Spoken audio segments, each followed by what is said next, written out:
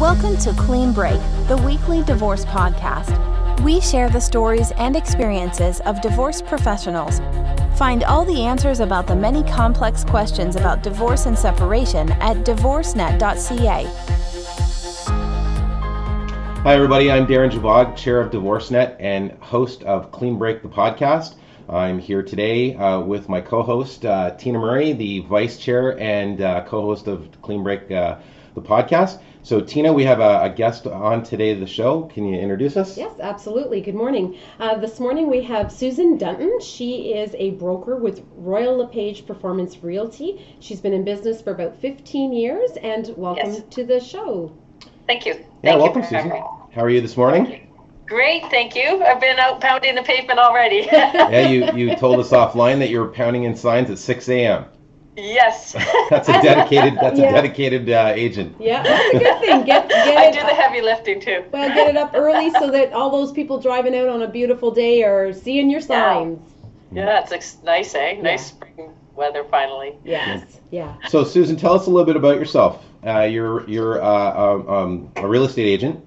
Mm-hmm. So I'm actually originally from Hamilton, Ontario, and I moved to Ottawa when I was much younger to play on the Canadian volleyball team, which was at the time centered at University of Ottawa, which was a fantastic experience, and it was a full-time job. I was like 18 with my teammates in the gym all day, all night, and I fell in love with Ottawa and stayed. We were supposed to go to the LA Olympics. My dad passed away, so I missed that. After years of support, I can talk about it now. But I got into real estate. I worked at the City of Ottawa for quite a long time, on and off, and I started in Parks and Recreation Community Services. And so I sort of know my teammate, Marana Mazzara, and I started the Girls and Women in Sport program in Canada. So the reason why some of your daughters have equal gym time, we were the early birds. Yeah. And I know the city from the inside out. So the natural transition was to real estate. And I sort of threw myself in it, no risk, no reward, and fortunately have enough of a base of friends and people I've served over the years in other roles.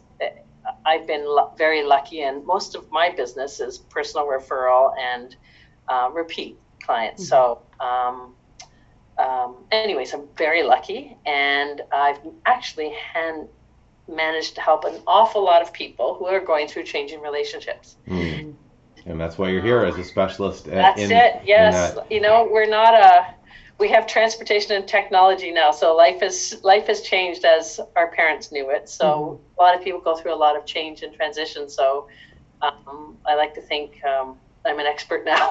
Good for you. Yes, thanks. So Susan, we're going to get right into the questions here, and I think for most people who are getting divorced, one of their house is their biggest asset. I think for people in general, 99% of the population, their house or their real estate and where they live is probably their biggest their asset, right? Yeah. So Tina, what would you like to ask Susan? I mean, there's so many things I think that are important when going through a divorce, and one of them obviously is the sale of the home or potentially keeping that house. But what are some situations you would see? Like, do you see both spouses continuing to live in the house? Is that okay that they do that? Yeah. We rarely see houses that are occupied by the spouses after their relationship changes. Is it absolutely okay? Yes, it is. I think many people separate and they are still very close friends. It's just life has changed for them. So they do occupy the same house. We rarely see it. We tend to see it in very large cities because to leave real estate, you can't get back in a place like Toronto and Vancouver. And certainly if we do see that, I really believe you have to have some kind of cohabitation agreement and rules of engagement. And lawyers write these agreements all the time, and I'm sure many of them are available, but a lot of it is common sense. And where we see people still cohabitate is when kids are involved in school districts or children with disability. Those kinds of situations are certainly shape the way the transition is going to happen. Mm. Sometimes, Ottawa's rarely the case, but sometimes the market is very bad and in the pocket that the people are living in. So you want, it's not the best time to sell. It's the best time to stay and hold. And certainly all of this starts with trying to, everybody's situation is unique. There's no two alike. And certainly sometimes spouses are on different pages. So we try to sit with people and really understand, their short-term, long-term needs and goals, and how can we help everybody come through this with integrity. Mm-hmm. Mm-hmm. I wanted to add too that sometimes people say usually they go, and usually there's different motivation if one person's out paying rent and one person's staying. Mm-hmm. Motivation is very different. When both spouses are on the same page, the transition is much easier for us to manage. How do you navigate it when they aren't on the same page? Yeah, I've dealt with actually court-ordered sale to an abusive spouse, where we only dealt with one spouse because the other had a court order restraining order, unfortunately, and we had to have a very high security system in place to show the house. Wow. Mm-hmm. No one got in unattended. Like even the someone from my team was always present. Wow. And we had emergency plans in place. That's rare. Usually most people, they just want to move on. And so what we try to do is we meet separately if they like, or together. Most people, the initial meeting is together, and then we try to communicate individually with each other, with each spouse, to make sure we understand clearly what they want, because oftentimes there's a slight difference of opinion. So with your greatest asset, one person, their priority is to sell and get the highest price, they don't care what happens, and the other spouse, their priority is to get the kids through the school year, and they have a different idea of who they want the buyer to be. So they're completely different objectives. And the least impact. Like they want the least, so you got two different opinions on how to sell the house. That raises a question. Do you mind if I just interject? I just want to ask, do you ever run into situations in divorcing families where both individuals want their own agents? And is that possible? Yes. I don't know. Yes, it absolutely, it's possible is it possible?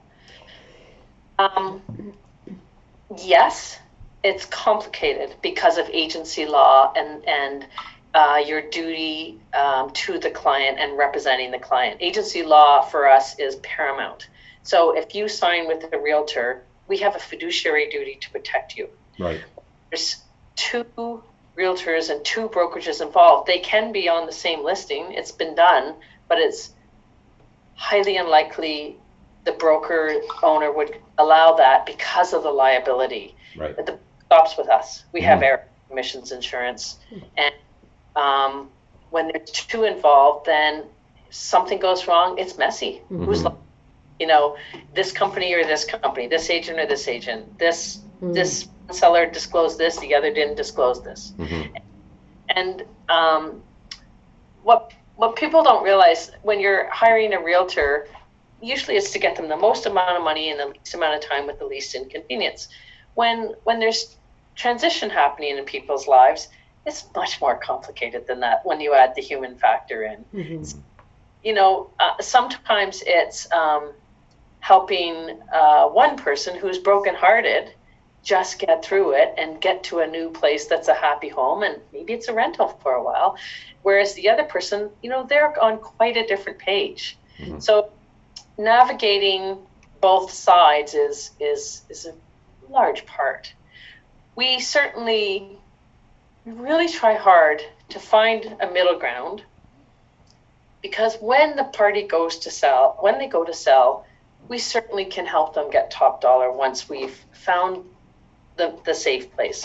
For example, sometimes a home, it's not normal for a home to not need something. There's expected maintenance, and bad things happen with climate change. Grading fails, water gets in the basement, things happen. So sometimes when you're expecting or getting both parties to agree to, here's what we're going to do to get the house ready, and here's how it will be paid for, and working to even just get to the point of getting on the market, there's a lot of negotiation that goes on between both parties. Mm-hmm. But if we can get everybody on the same page, we can have a fantastic result. A couple of years ago, I brought the parties in. It was a hot market in the property we sold. I brought the people in, the spouses into the office, and we had a practice run for multiple offers. The day before, we set it up so that we could show them how it would unfold. Because in a market like today, you want to be prepared, because recently there was a neighborhood, they had 14 offers. Oh my God, imagine that, 14 offers. Paired on different pages. How do you go through that? You're not going to get top dollar. Yeah. Nice. And, we have to know the completion, closing date they need, how do we get from A to Z? So the better we prepare and get people working together, it doesn't mean they have to sit in the same room, but the we get that pre-plan, plan the work the plan, then the better we can execute their goal. Mm-hmm. And sometimes, in the end, one person wants highest price, the other wants a family to live in the house. We don't want to negotiate between spouses. We want to negotiate with the buyer. Right. What are do you have some advice that you would give a divorcing couple or a separating couple on how to sort of start that process? Like, is there a sort of a start and an end? Obviously end is the actual sale, but. I really think, it's beneficial to interview a few different realtors, because you're opening up your life, and there's usually been some pain and difficult components of this that you need to feel very comfortable with the person you're going to be working with, and high trust, because it's a very emotional time for you, and it's a very important time for you. For example, it's very important to get a sense of the value of the property early on, and understand what debts and obligations are on this property. Sometimes there's a penalty with discharging a mortgage. Sometimes it's one partner is going to buy the other out. Like, there's a lot of different twists and turns the transition can take. But certainly, I think you have to be very comfortable with the person you're working with, and you want them to give you lots of options that you can go away and check with your legal counsel with, or your mediator with. I find in real estate, we buy and sell property, but I really find it's really important for us to be solution oriented and problem solvers. We do all that stuff, but solutions and problem solving is so important in a transitional relationship.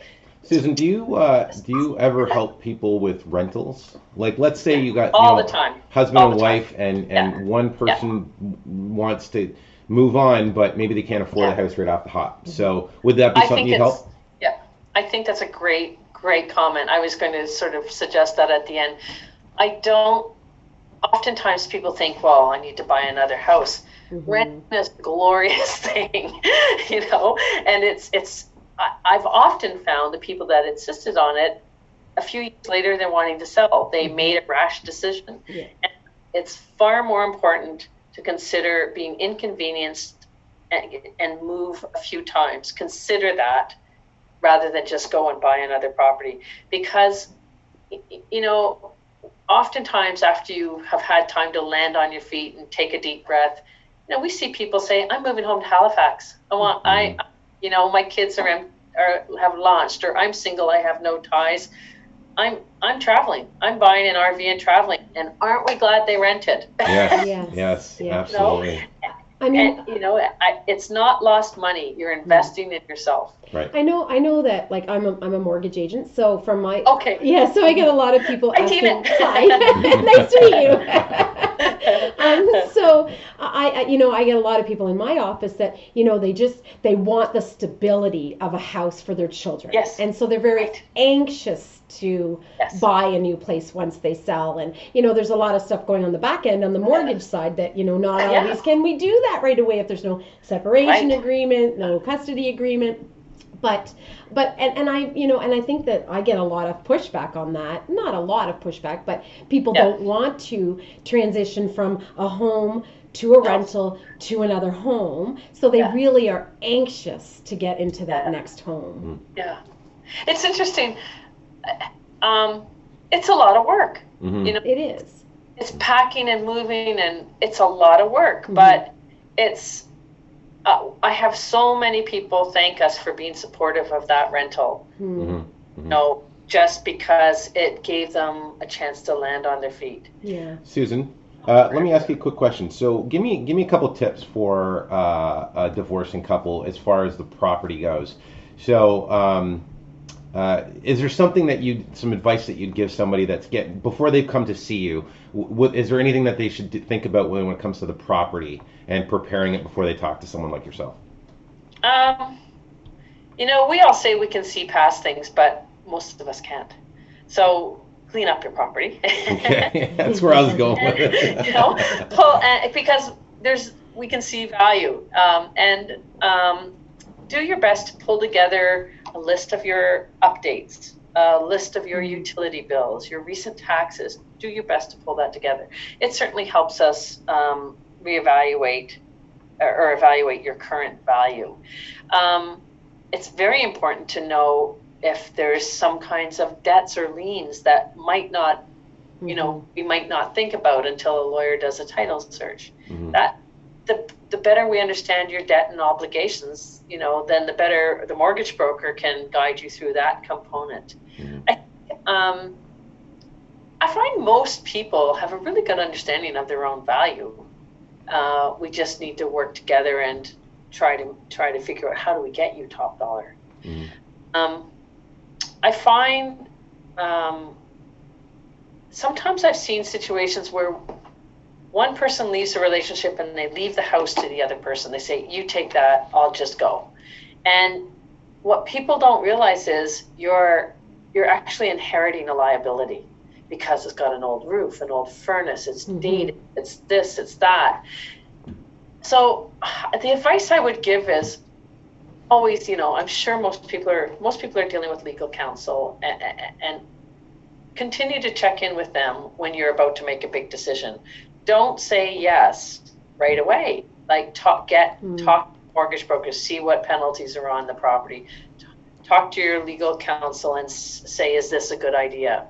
And get advice. A realtor, a mortgage broker, we can't give legal advice. I can't give accounting advice, but I can give you great questions to ask.